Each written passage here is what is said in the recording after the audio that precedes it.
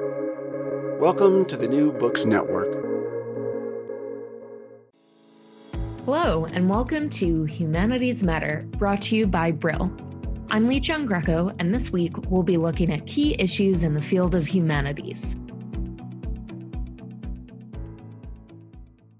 Today we're speaking with Jacque Foltyn. She's a professor of sociology at the National University in San Diego. She's a cultural critic, social theorist, and media expert across the fields of fashion and pop culture. And we're speaking with Laura Petican. She's an art historian and curator. Her research is centered in contemporary Italian art and fashion studies. Their book is In Fashion: Culture, Commerce, Craft, and Identity. Thanks so much to you both. Thank you for having us. Great. So first of all, just tell us, what does it mean for the contributors of In Fashion to be, quote, in fashion? That's a very good question, and the cover of the book, I think, reflects it. We chose a image that shows two women actually in fashion, standing in a lake, which is kind of a symbol or metaphor for what we're getting at. And for some, being in fashion is being one with the zeitgeist, one with the times. For others, it's following the lead of fashion editors, celebrities, and local media trendsetters. And for still others, being in fashion is putting one's own stamp on one's look, mixing it up, combining the old and the new, high and the low. As one of my friends who's known for her striking personal style observes, any combination that suits my personality and body is fair game these days. So it's a wonderful time for fashion and for writing about fashion, because we're living in a time of open fashion when there's pluralistic democratic aspect to the endless opportunities to make social, cultural, economic, political, and identity statements through fashion, or to make no statement at all. Another aspect of being in fashion for our contributors to this book, In Fashion, Culture, Commerce, Craft, and Identity, is that they are engaging in fashion as academics. They're doing it from various disciplinary, professional, and creative perspectives. So for them, being in fashion is not only personal, it's being immersed in the presentation of self. It's also about defining how fashion is presented in the visual, written, and performing arts. And also as well, how fashion is in by being designed, crafted, manufactured, packaged, marketed, and archived. While broadly defined, the theme In Fashion threads its way through the book, which is divided into 5 sections. The part 1 is about fashioning representations. Part 2 is about being fashionable, shopping, luxury, and vintage. Part 3 is about fashion's materials, craft, industry, and innovation. And part 4 focuses on what's museum worthy, fashion and the archive. And part 5 is looking at fashion and cultural identities, which is case studies. That's really interesting to hear you talk about what it means to be in fashion. You talk about that sort of democratic element to it that we're seeing today, but also what it means to be fashionable. It makes me think of something that the late New York Times photographer Bill Cunningham used to talk about a lot, which was he would photograph people who were stylish, expressing themselves in a unique way, but not necessarily people who were fashionable, following the trends. So I'm curious, is there a difference between when someone is in fashion and when someone is stylish? To be fashionable, does that mean you are following some sort of rules? Because that seems to go against what you mentioned, that fashion has become more democratic. Very good question. I teach a course where we talk about fashion in terms of work done by Georg Simmel and Torsten Veblen, and of course, contemporary fashion theorists, and definitely make a distinction between having personal style and being like a fashion victim, or the old word fashionista. That's why, I mentioned at the beginning of this podcast that some people slavishly follow fashion. and don't have any personal style. And definitely Cunningham focused on people with personal style. And street fashion has become very important in the democratic distribution of fashion. And that's why the street photographers and influencers focused on what's going on with people's personal style on the streets influence so much what's happening with fashion designers now, who raid Instagram and other sites and actually hire these influencers who specialize in personal or street fashion to influence what's going on in fashion.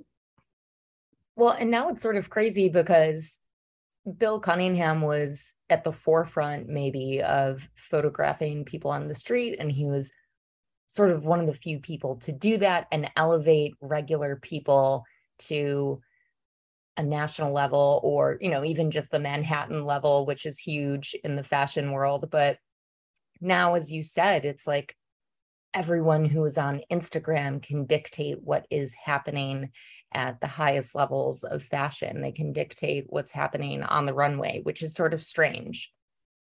It is. And in fact, they sit at the front seat rows with Anna Wintour now. The traditional fashion arbiters have lost their position. And that's certainly shown by the decrease in magazine subscriptions and so on of the fashion Bibles. It's so interesting. A theorist, Gilles Lipovetsky, a philosopher, sociologist from France, was writing about this decades ago, and he's the one who termed the concept of open fashion, that fashion has become the rule of consumer culture, whether it's in clothing or technology or kitchen design. Everything kind of goes. We've never lived in a time where we have more options to express personal style or to follow fashion trends or create fashion trends. And you can do it from every continent. I wouldn't be surprised if there's fashion influencers who are researchers in Antarctica now. So, I mean, everywhere, every continent, and you have instant access through the internet. The internet and social media have changed everything. I want to talk about something that really piqued my interest in this book, and I'm sure will pique a lot of millennial women's interest if they're reading this. You mentioned briefly the Gossip Girl novels, which of course spawned the very famous CW series later on, which became, in a way, kind of its own fashion Bible, I think, in the 2000s. But I'm curious, what role does the fashion model play in novels, particularly fiction aimed at young girls? This is such an interesting chapter and why we chose it to open the book. Let me give a little background about fashion and fiction. Fascinatingly, books aimed at girls and young women are historically connected to fairy tales, religious fiction, and education, and are important in setting standards of behavior for girls and young women. And fashion has played an extremely important role within girls' fiction over the past 150 years. It's nothing new. Since Louisa May Alcott's Little Women and Nancy Drew detective books, what girls wear and how they look are central aspects of the genre. This is certainly true in this chapter called Sarah Gay Model Girl and the 4 novels that the author talks about, written in 1961 by Janie Scott, but still followed very closely by people who collect the books and written about. The fashion studies and literary scholar Erika Lunding, who is from Sweden, provides a thought-provoking look at the role of fashion modeling in these novels, and discusses how fashion, beauty, gender, class, youth, and achievement are imagined in girls' series books. I found this research so interesting because I learned a lot from it. And at the time of the publication of the Sarah Gay Model Girl series in the early 1960s, the fashion model was becoming a pop cultural phenomenon, consumer culture icon, and role model in girls' culture. This is seen not only in the Sarah Gay Model Girl novels series of 4 books, but in the rise of popularity of the Barbie doll. and of supermodels like Jean Shrimpton and Twiggy as part of the Carnaby Street youth culture swinging 60s of the London. Connected to the rise of the fashion model in popular culture is the rise of fashion capitals like New York and London that challenge the hegemony of Paris. And it's all part of the youth culture. And these are featured in the novels very interestingly. They're kind of a travelogue of a young model going to the different fashion cities, London and Paris and New York.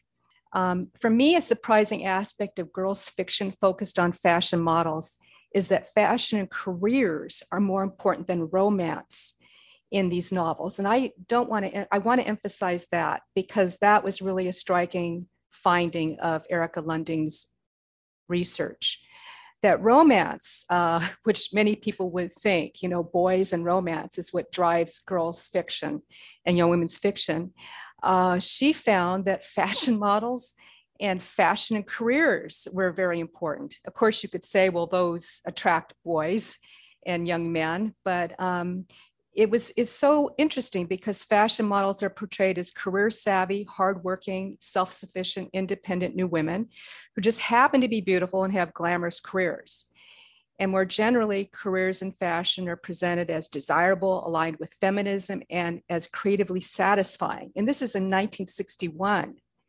So in 2022, whether in girls' fiction, advertising, runways, magazines, reality TV, or social media, the fashion model, for better or worse, remains a ubiquitous feature of global popular and consumer celebrity fame, culture, no matter the controversy about the too often ugly aspects of the fashion modeling industry, particularly for teens and young women with eating disorders and so on. So I want to put that out there as something to think about. But the Airhead and Geek Girl series are extraordinarily popular series books, and they're focused on fashion models and young women, girls' looks. And also, cult TV series in terms of rich, beautiful girls with model looks and wardrobes. It's very striking, but again, for me, the major finding of this research, besides inherent interest, is that the models are presented more in terms of their careers and feminism and independence, and making career choices that make them independent rather than being focused on boys and romance and young men. Yeah, and to that point, I would sort of push back on the idea that fashion somehow attracts men. I would almost argue that in a sense it repels men. There was a very famous blog, The Man Repeller, and the author, her entire point was that she wore weird clothes that would never be attractive to men. She sort of like buried the news that she eventually got married, which I think is sort of funny, and it might ruin her brand.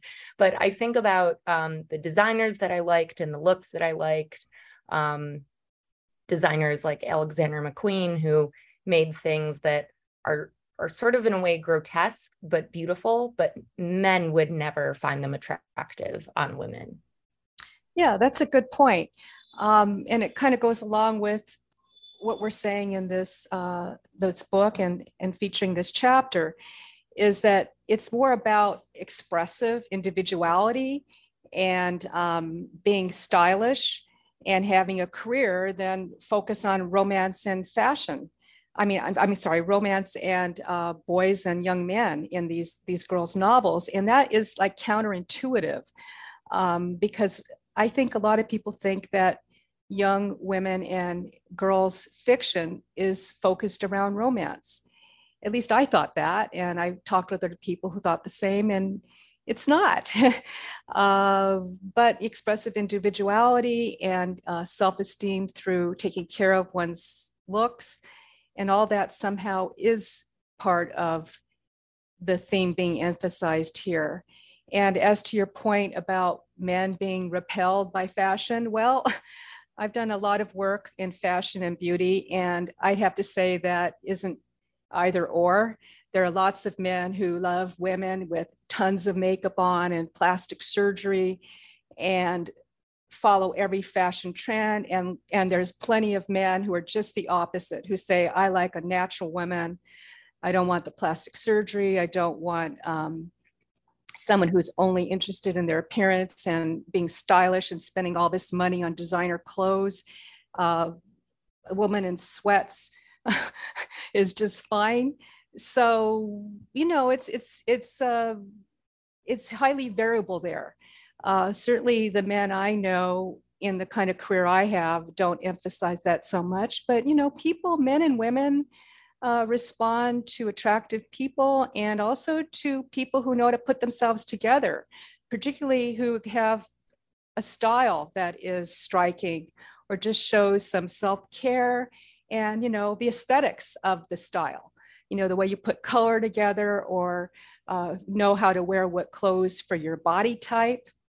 Anyway, maybe you have some more thoughts about that. Yeah, the one thought that I had when you were talking about men preferring women who are natural is a quote from someone who's now, I guess, considered a fashion icon, but Fran Drescher has a joke in The Nanny where she's talking about all the money she's spending on makeup and clothing, and then says something to the effect of, "Oi, this natural look is really costing me."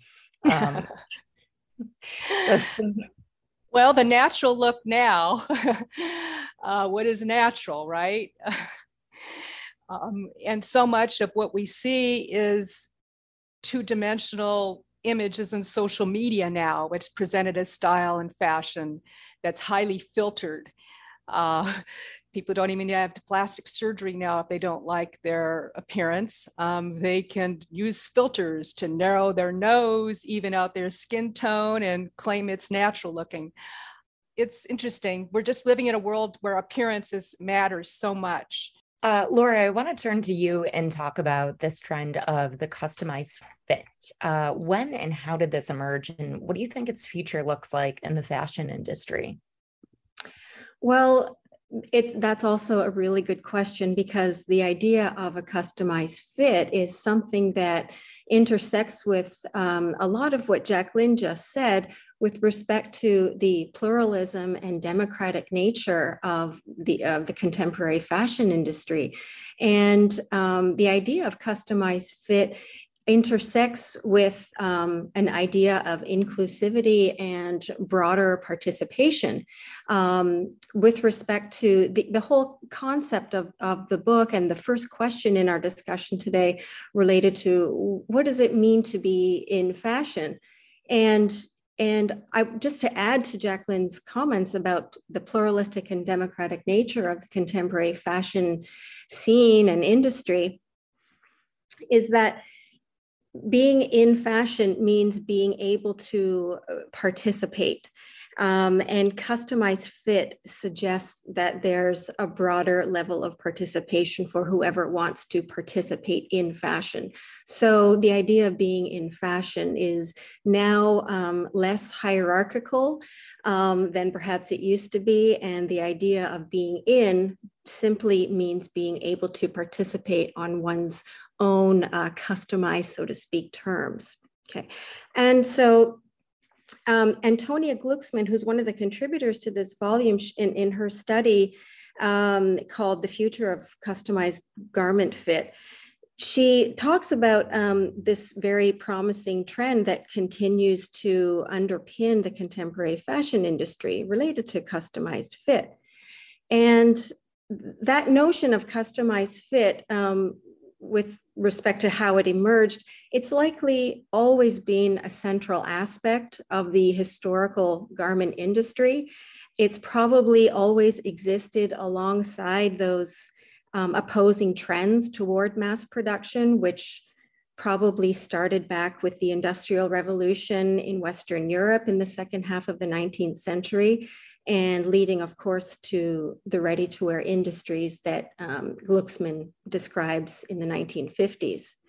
And so many customization concepts have always occupied a central role in the market. However, tailored fit strategies continue to be challenged, perhaps even neglected, or simply unviable by many industries and companies due to their ongoing complexity in execution and delivery to the market or the consumer and the high cost of doing so.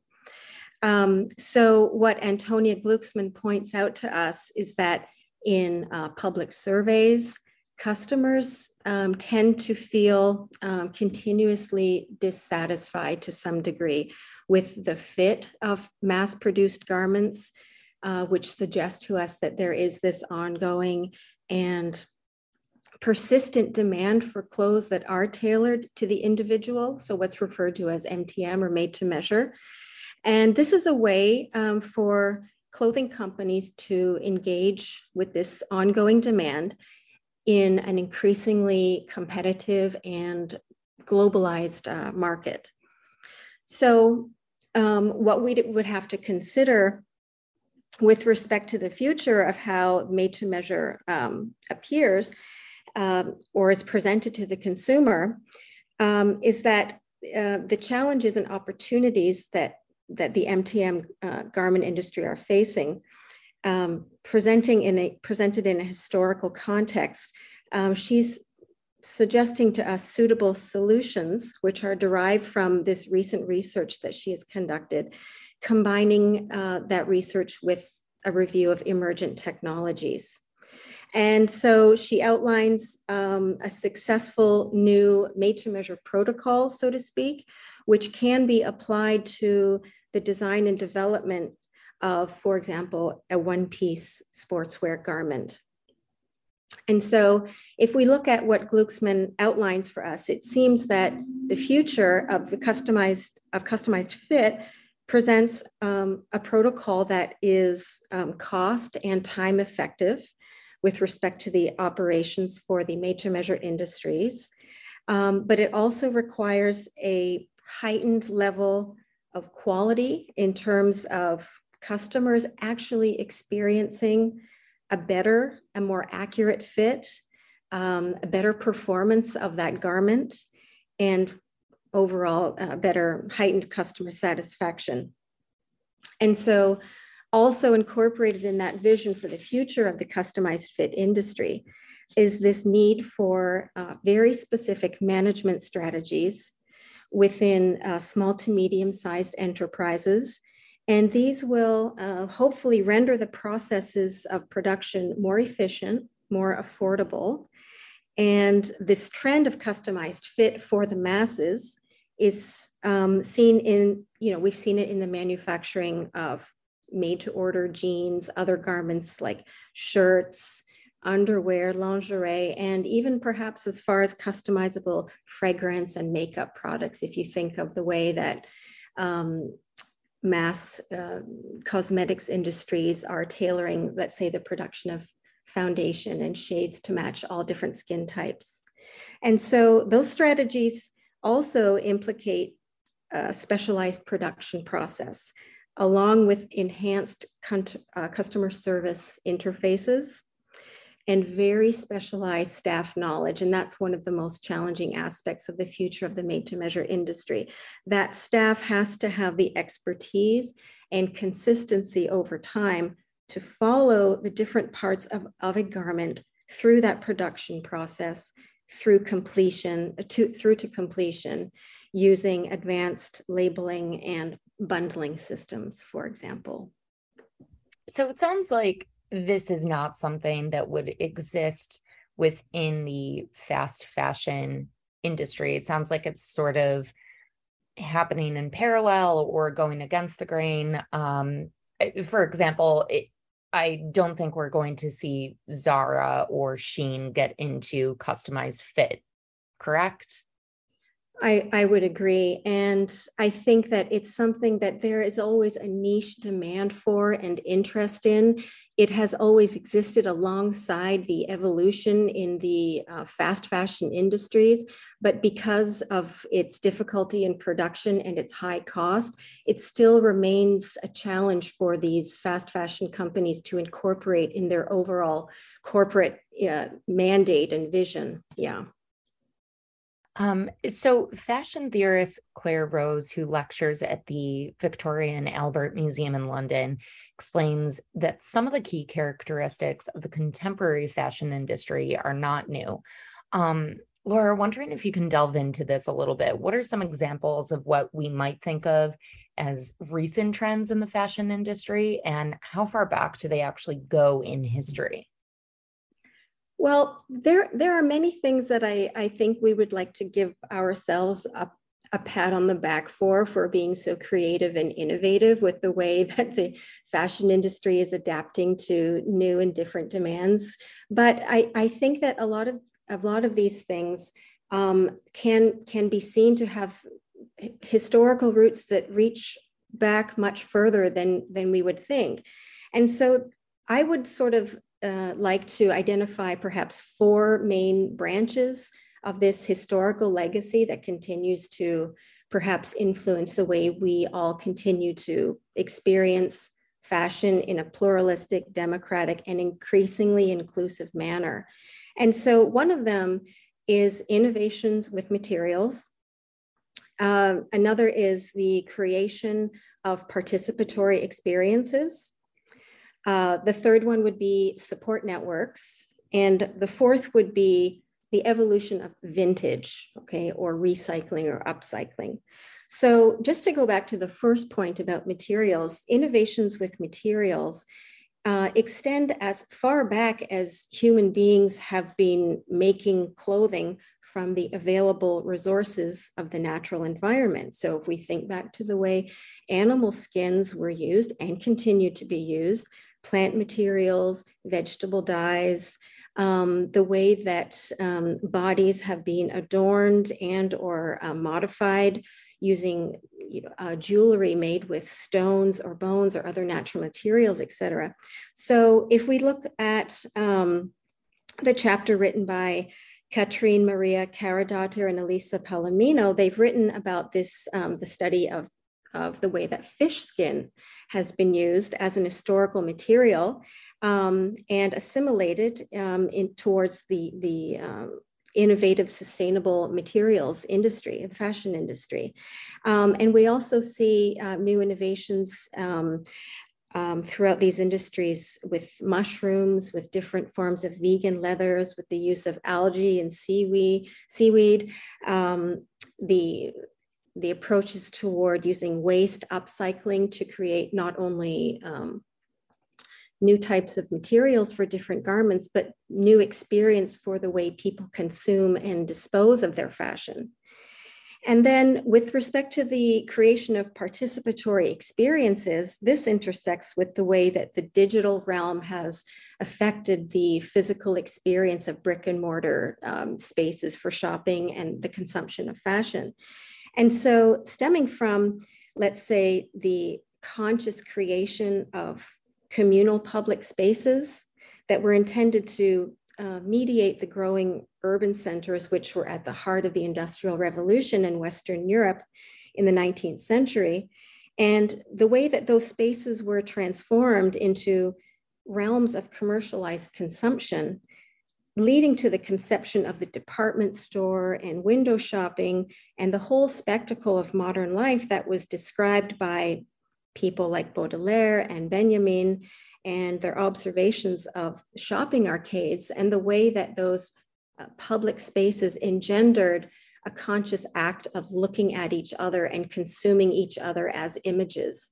So that's something that far predates the way that fashion companies and designers try to create sensory experiences in brick and mortar stores, in their fashion shows, et cetera.